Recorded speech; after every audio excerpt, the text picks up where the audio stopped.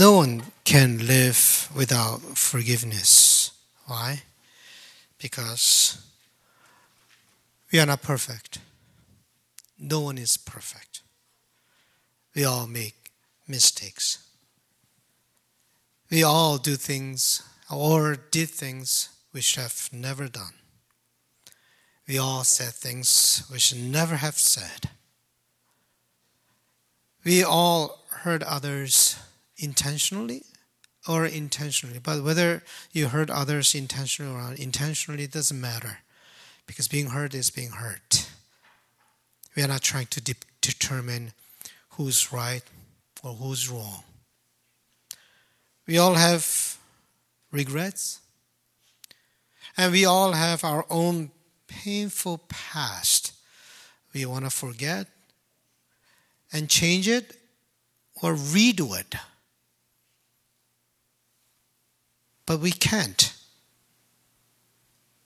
Simply we cannot do that. That's why we need forgiveness. Otherwise, the burden of guilt, shame, and regrets will be too much to bear.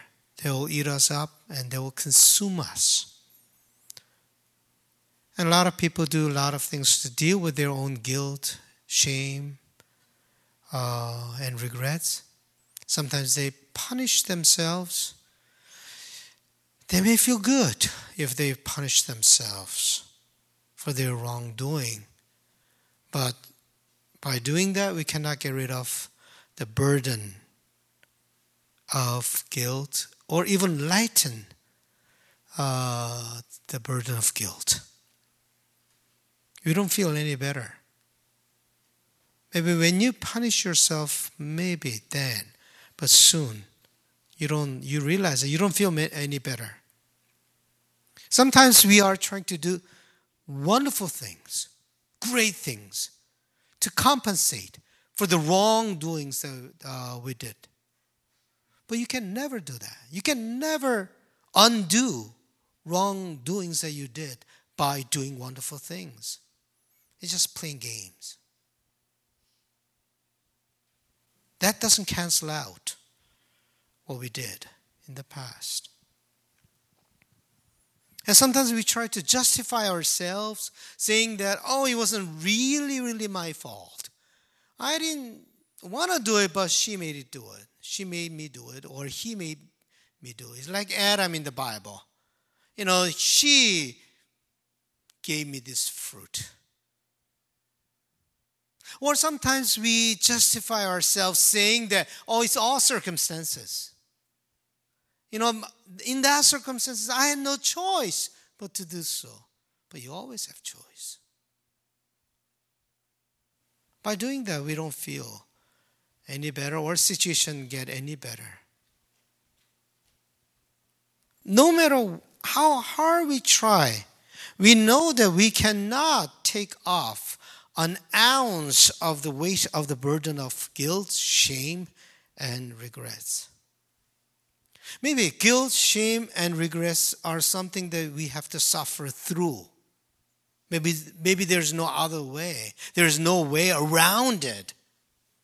There's no way to ignore and avoid. They won't disappear. They will still be there. The more you play blind eyes to them, the more deeply they will torment you. The moment we open our eyes is right there, gazing hard at us. We'll always encounter incidents, events, people, and situations that trigger off our guilt, shame, and regrets. And then we enter again into dark tunnel of mourning and grief.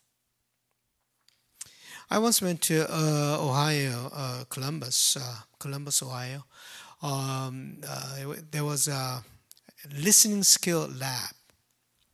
So for a whole week, I got training for the listening skill. It was a wonderful time I had in Ohio. And the guest speaker was talking about his own painful experience.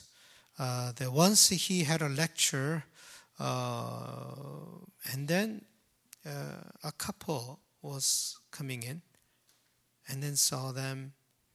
They were the ones who gave him so much pain and hardship. After the lecture, he put facade and then said very nicely and kindly, how are you? How are you doing? Long time no see, and then everything. They chit-chatted for some time, so he did very well. When he came back to hotel, all of a sudden he has so many hives all over his body, and then he was heated up and fever, and then he was trembling. And he realized that there was still pain left in him. That pain that was caused by this couple. We realize that what's within us cannot be easily undone. Even our guilt, shame, and regrets don't just disappear just because we wish them away. They follow us around. And surprisingly, they surface sometimes and drive us into deep darkness and even despair. The problem is, there is nothing we can do. That's a problem. There is nothing we can do about it. We cannot forgive ourselves. Can you? You may say that you forgive yourself, but you still feel miserable. You cannot forgive yourself. You cannot undo what you did. You cannot change what happened. You cannot get rid of guilt, shame, and regrets without decision and willpower. You cannot say, okay, from today, I'm going to forget about it. You can't do that. You cannot make decision on things like that.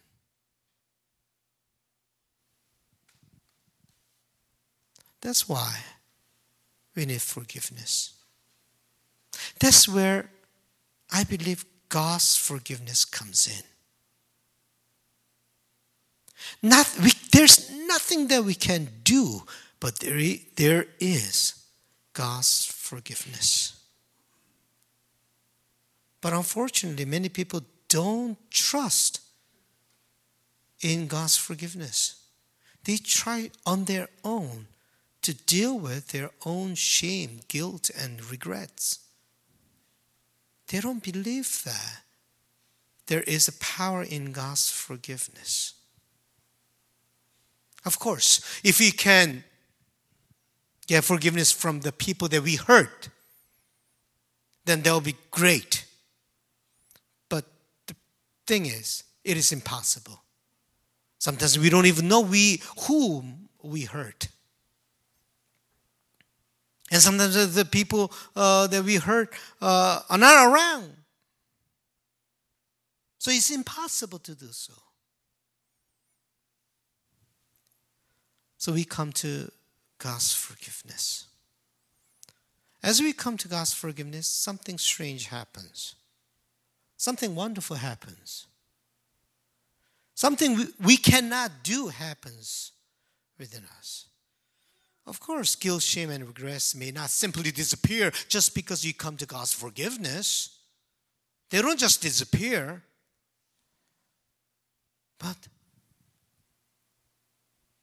they do not remain as they are. They change somehow their face. The guilt, shame, and regrets change. How do they change? They change into broken spirit, broken heart. When we come to God with humility, when God's forgiveness works within us, then guilt, shame, and regrets turn into broken heart. And this broken heart brings about forgiving heart. This is a process that I cannot make on my own. But when we come to God, this happens. guilt turns into broken heart, and broken heart creates and forms within us the forgiving heart.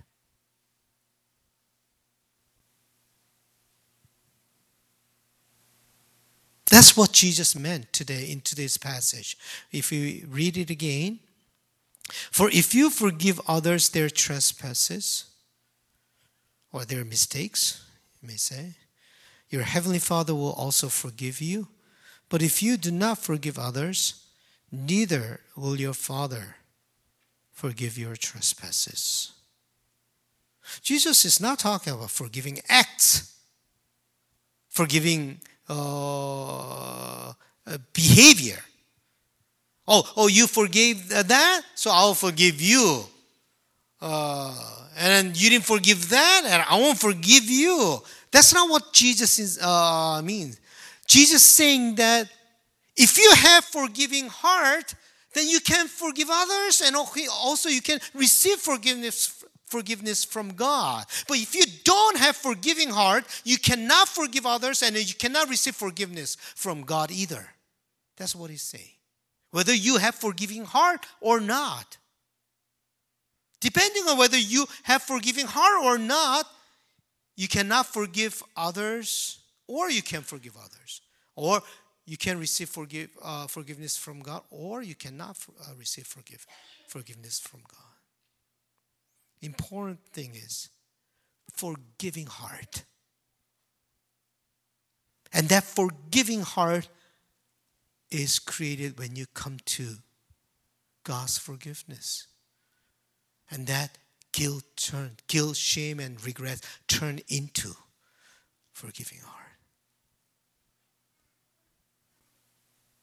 So many people live with hardened heart. They just simply don't know how to forgive. They just simply don't know how to receive forgiveness. This world is filled with people with hardened heart. Revenge, anger, animosity, hatred. They're continuously ready to attack each other. Just a little thing fires up. They are so angry and get back to you. This world has become the world of hatred. Hardened heart.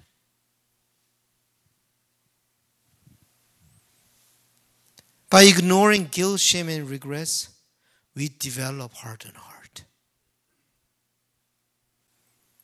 Then we become people who don't know forgiveness. Then these things will consume us and destroy our heart. That's not the way to live. That's not the way to build community. That's not the way we relate to each other. By ignoring them, by justifying them, by simply suffering them will not help us deal with our guilt, shame, and regrets. They will torment us within us and slowly make us people we don't want to be. But with humility and faith, when we come to God, God helps our guilt, shame, and regrets change into broken heart, and then we'll experience the power of God's forgiveness. God is alive. God is alive. And God's forgiveness is alive. What we cannot do, God did, and God does. And through forgiving heart, we can finally be free. Free from our own guilt, shame, and regrets. And we are free to embrace others and forgive others. You notice a concrete example in the scripture? The concrete example is David. David lived with this guilt and shame and regret, but he came to God for forgiveness. And this is what he prayed. Create in me a clean heart, O God, and put a new and right spirit within me. Do not cast me away from your presence, and do not take your Holy Spirit from me. Restore to me the joy of your salvation, and sustain in me a willing spirit. He didn't try to deal with his own guilt. Just leave it for a while. He didn't try to deal with guilt on his own and shame. He came to God. This is action of David coming to God. Instead of suffering all by himself or justifying, he just humbly came to God. Restore spirit within me. Do not cast me away from you. Create in me a clean heart. When he did that, he realized the broken spirit is formed within him. The guilt turned into broken spirit he experienced. And that broken spirit he recognized. And so his next passage, he said this. For you have no delight in sacrifice. If I were to give a burnt offering, you will not be pleased. The sacrifice acceptable to God is a broken spirit. A broken and contrite heart, O God, you will not despise. Within himself, he saw broken spirit, a broken and contrite heart, but also he realized that God will not despise that. That's different from guilt. That's different from guilt.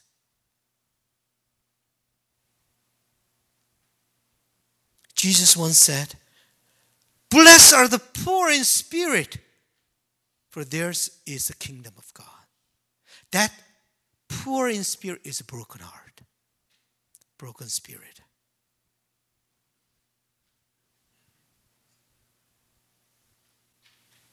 It is the heart that is formed within us when we come to God's forgiveness. Let us come to God's forgiveness. Do you have heart to forgive others? Or do you have a hard time forgiving others? Do you forgive your parents? Do you forgive people who hurt you? Have you received true forgiveness from God?